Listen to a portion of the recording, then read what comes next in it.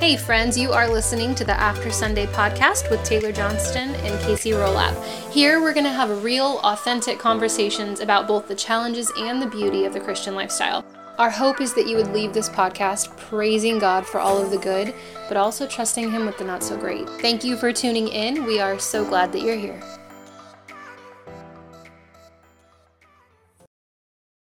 Hey, welcome back to the After Sunday podcast. I'm Taylor Johnston. And I'm Casey Rolap. And today we're talking about reverence.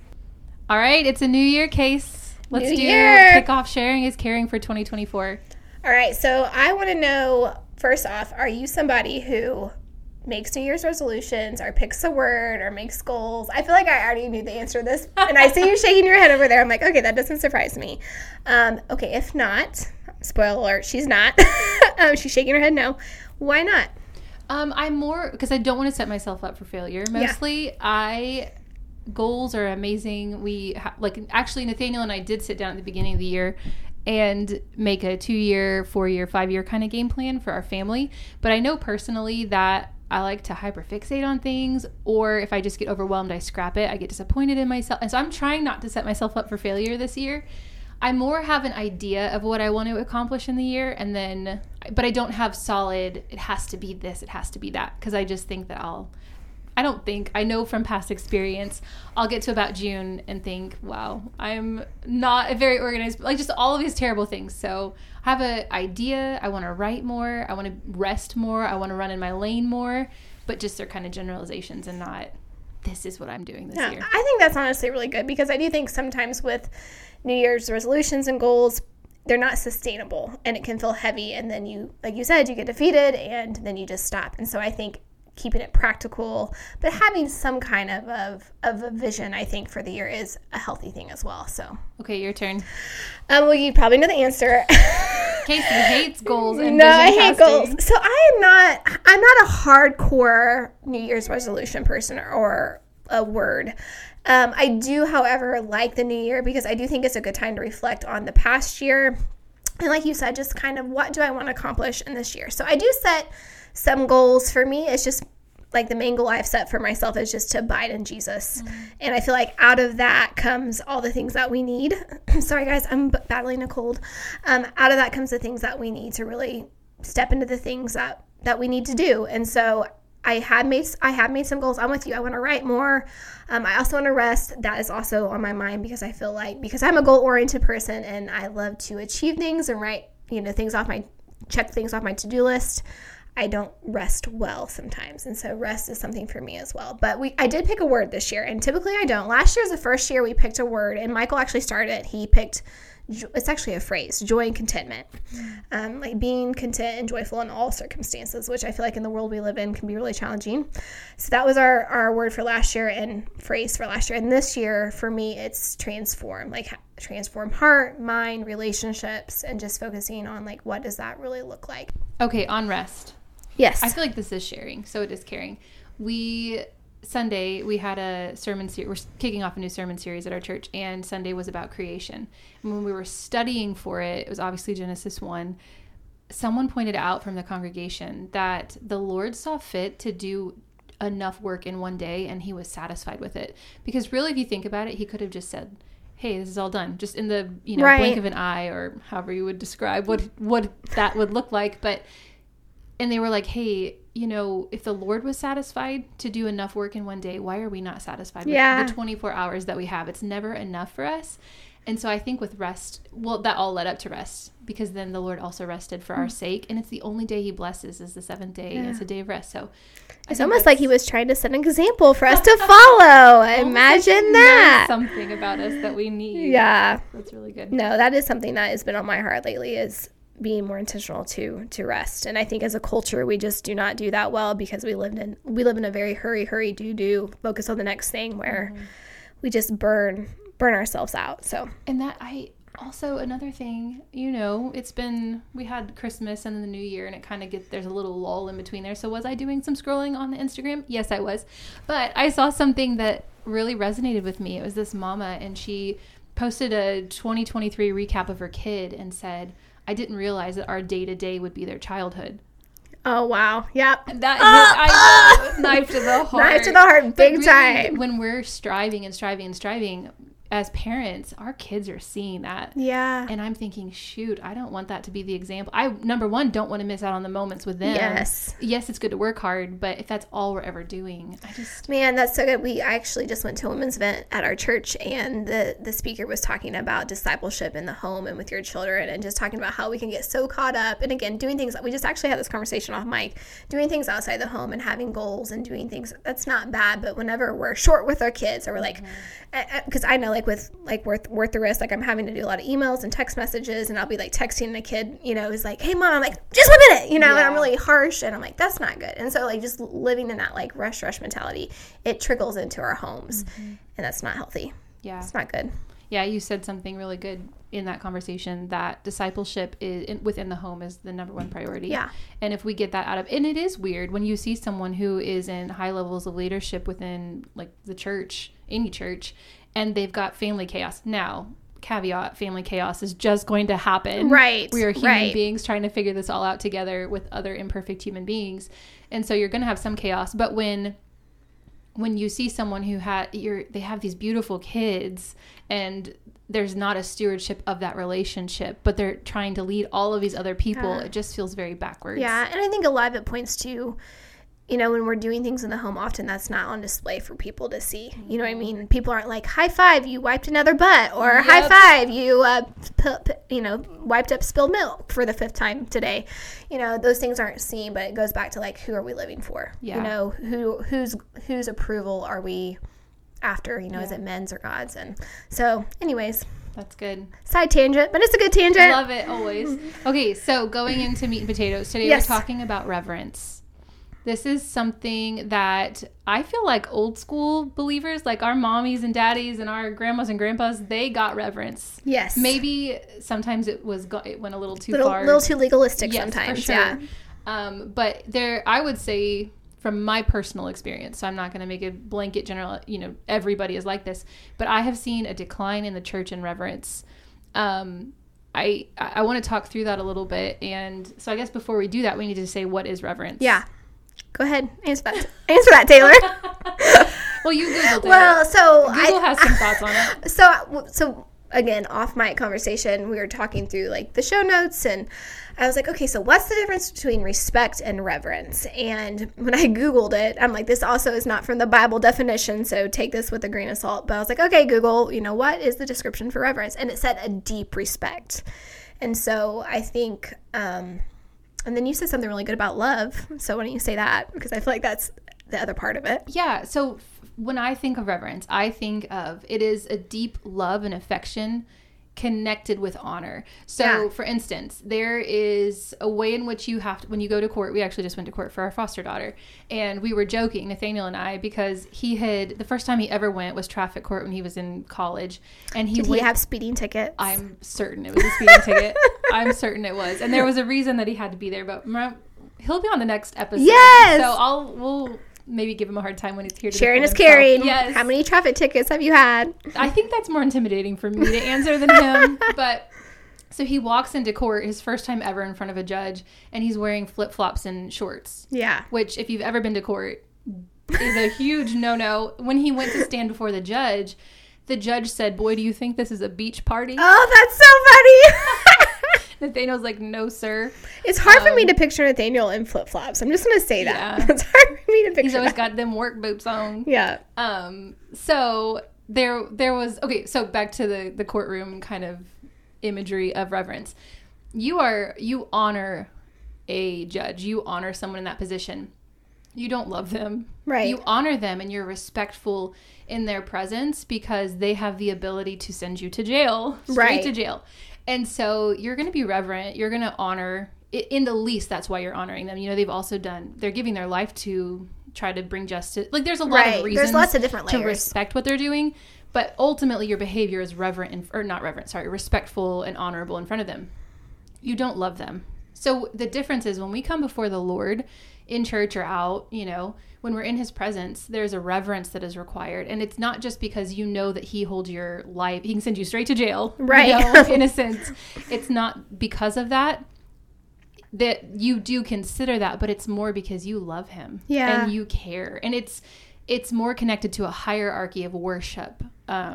It's not just black and white. You can do this and you can hurt me or you can do good to me. It's I love you and I care about what you say and I honor my position below you. I feel like that's what reverence truly is. Yeah, that's good. So if that's what reverence is, I think we have to ask the question, where do we see that in Scripture? Is that even biblical? Or are we just saying this is how we should be to the Lord? Yeah, so I think one of the places that we see that in Scripture is in Proverbs 9:10-12. It says, the fear of the Lord is the beginning of wisdom, and the knowledge of the Holy One is understanding. And I think that historically, not all of us, but I mean, I have struggled with this. I have struggled with this in the past of, understanding what does that fear mean? Should I be scared? Or does that what does that actually mean? And I think that let's first clarify that before we go any further, because I think some people might hear the word fear and that automatically stirs in, some fear within them that is not holy fear, is not good fear.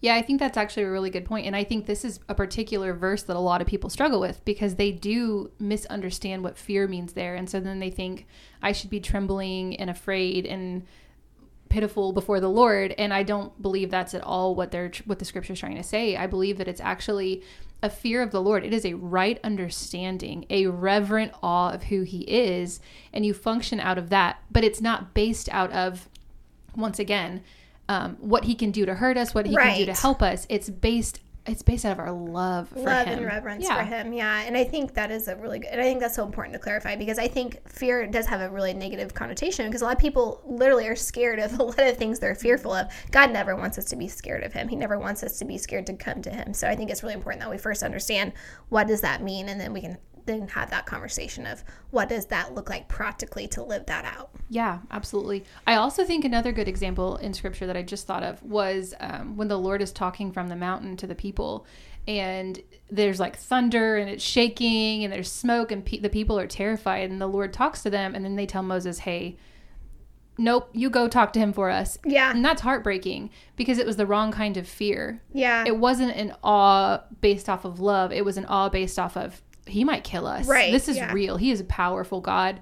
And so I think that's an example of misusing or misunderstanding the fear, the awe, the reverence of the Lord. Yeah.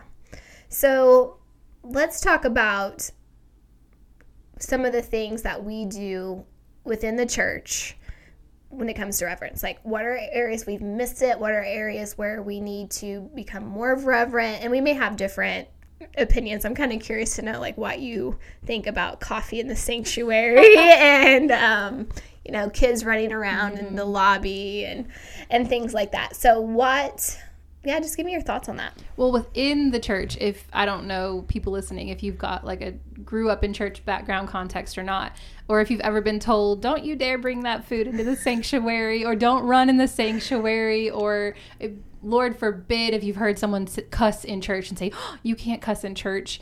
I think those are things where people think this is what we don't do those things because it's irreverent. It's not honoring and worshipful and respectful of the Lord's home.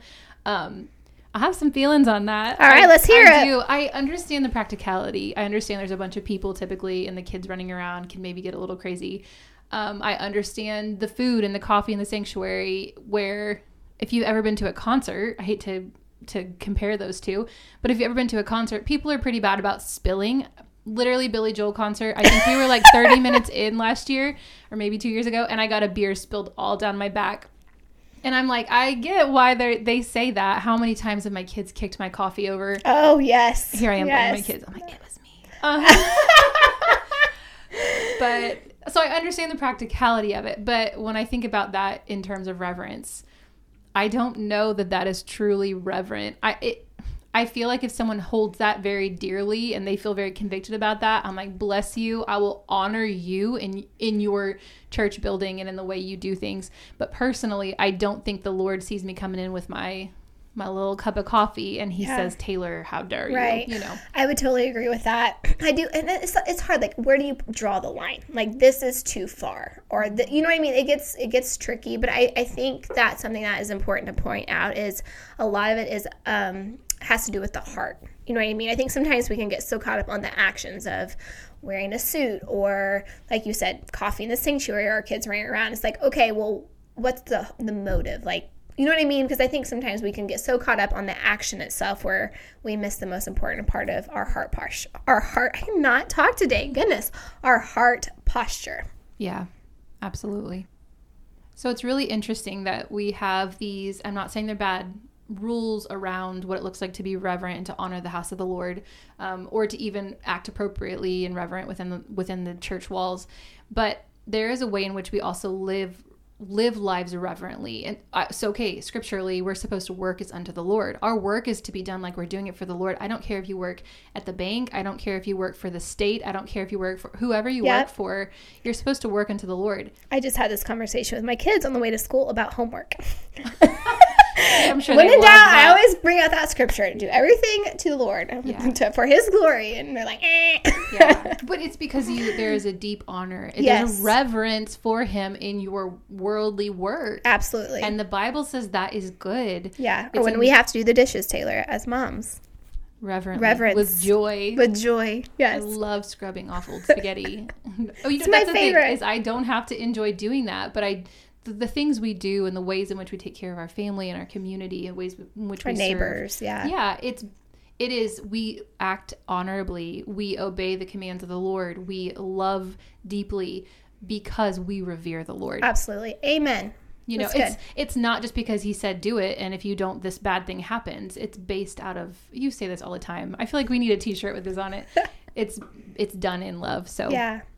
So I think sometimes people get a bad taste in their mouth when you hear the word reverence, because I do believe that people have been legalistic about it in the past, where I don't really see the actions that they're doing necessarily in scripture. Like, it's just more of like, we do this because we've always done it, and there's just a lot of like legalism around it. And so how do we differentiate what we should be doing versus like, this is just a legalistic pattern that we have been doing for so many years? That's a good question. I think we have to say there's also the opposite of the legalism, where people are irreverent and they're just like, the Lord loves me for me, and I'm going to be wild and I'm going to be crazy. And we do see sometimes people get crunk in scripture. King David dancing before the Lord upsets his wife because she's like, you look like a fool. And that is not reverent. Right. But for David, he was like, no, this is what worship looks like for me right now. I think after they crossed the Red Sea, Miriam, Moses' sister, takes out a tambourine and she goes crazy. Like, she's leading these women in this crazy song and they're playing the tambourine and dancing and it's loud. And that is reverence before the Lord in that moment. There is a way in which we have to walk the line of respect and honor and love, and not lose childlike faith, and not lose childlike wonder, and not be afraid to be joy-filled before the Lord. Yeah. I grew up in a tradition where you don't raise your hand in church. It is distracting. You keep your hands by your side during worship because you don't want to distract anybody from the Lord. And you don't clap, you don't do these things. And then, then you've got also, so it's very much that legalistic, like, don't move your body at all. Yeah. And then you've got the opposite where people are acting wild and out and it's chaos. And the Lord is not a God of chaos. He's a God of order. So neither of those are okay. I just think in general, it looks like us walking the line of, hey, retain that childlike awe and wonder, clap when the Lord says clap, but, use judgment. Use wisdom. And I think also that's why it's also so important to know the word. You know what I mean? Because it's easy to go to these, different gatherings at churches or whatever, and everyone should wear a suit or you shouldn't have coffee. It's like, okay, well, where does that come from? Like, where, so I think it's important that you know why you're doing it. Yeah. Not just because that's been the tradition for years and years, or it looks appealing, or, oh, that sounds right. But like, no, what does scripture say about that? And so I think that, and it kind of ties into the conviction conversation we had a little bit too, because some people may be convicted that you should, like, the preacher should wear a suit and tie, I personally don't share that conviction, but it just gets tricky. Yeah. It's funny. I know this is kind of a little bit of a side mission rabbit hole conversation that I'm getting ready to take us into, but I'm going to go there anyway. It's kind of interesting how people feel different ways about dressing at church, because a long time, the old school train of thinking was you bring your best to the Lord. So that means that you wear your nicest shoes, you wear your nicest dress, you do your hair, you put on makeup, and like you bring, that is a way that in which you're bringing a good offering to the Lord. I struggle with that. I'm not going to lie, because I love to dress up for church. I think it's super fun. It is just fun. It's like a social thing. And I don't think in a way that's bad. If that was all it was, it would be terrible. If it's just, I have somewhere to look cute too. Right. That's a problem. But it is fun. But there's also a way in which, man, you think about, there are people within the church who realistically, they're having a hard time paying their bills. Yep. So I struggle with that sometimes. Some people walk in with a suit, and for them, this is what it looks like to worship the Lord in an honorable way. But then I'm like, but what about this person who is just, they are wearing their best, they're bringing their best, but there's an obvious, you know what I mean? Right. I don't know. Maybe that's just like the American culture where I'm like, I don't want to see the difference, but the Lord's like, no, this is good for you to see that there is a difference and they're all treated equally. I don't know. Yeah.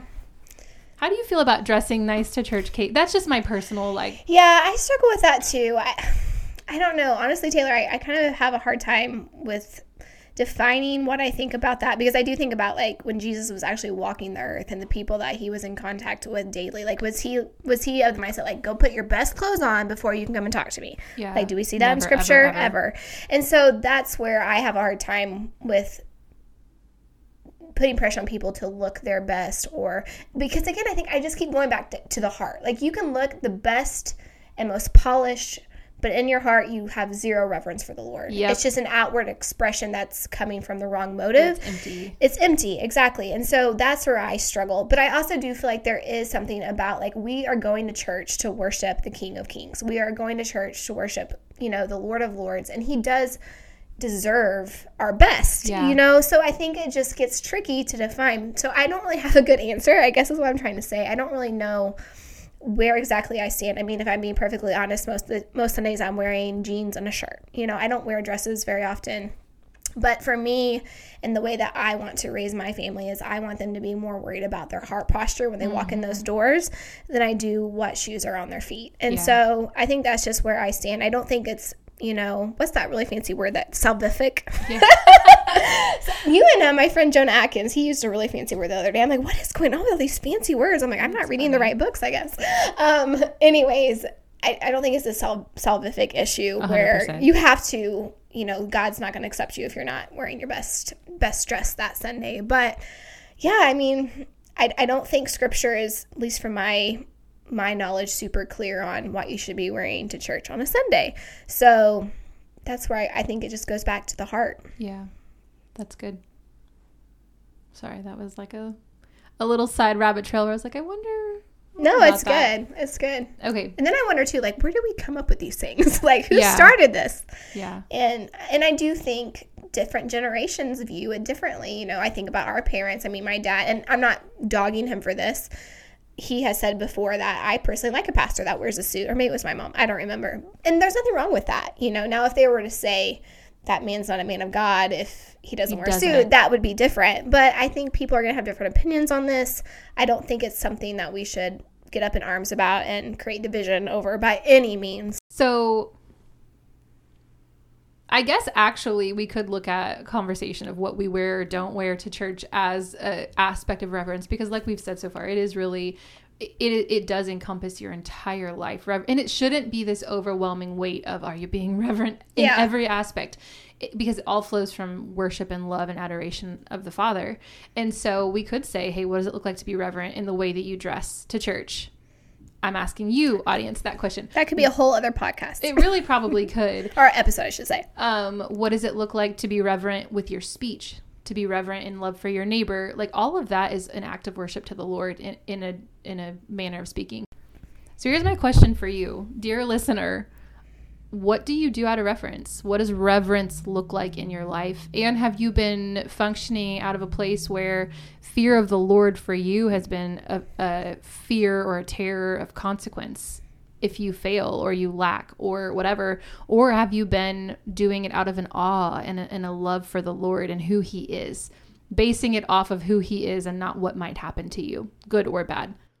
Well, we just want to say thank you so much for listening. We are so excited about our next episode. We are getting our husbands, if you can believe it, to come on with us, which I feel like Nathaniel's probably more used to public speaking and things like that. But I'm so excited to have Michael on because it's so outside of his comfort zone. I'm just really looking forward to getting to sit and watch that. It's going to be good, though. I'm not saying that to dog on him at all. He is going to do awesome. It's just going to be fun to see him in that environment. It's a new experience together. Yes, yeah. So I'm sure there's going to be a lot of edits.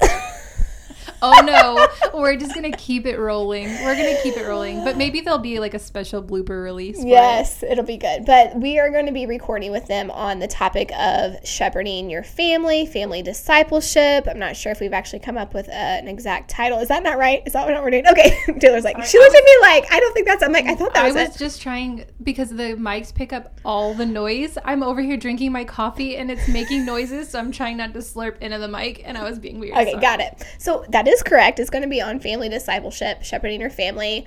They are goat herders, so that's kind of fun. Taylor's like, you're so dumb. Quit saying that. No, I'm just like, there are 2 people in Southern Illinois that I know of that are like obsessed with shepherding goats and ranching those sorts of animals, and we just happen to have them as husbands. Yeah, and the topic happens to be on shepherding, so not goats, but we probably will talk about that. I'm not gonna lie. Goats are gonna come up. Yeah, for sure. So we're really excited about that. But yeah, so if you have found this to be helpful at all, we just encourage you to send it to a friend. We're also on Instagram and Facebook, the After Sunday Podcast. Make sure to follow along, and we'll see you next time.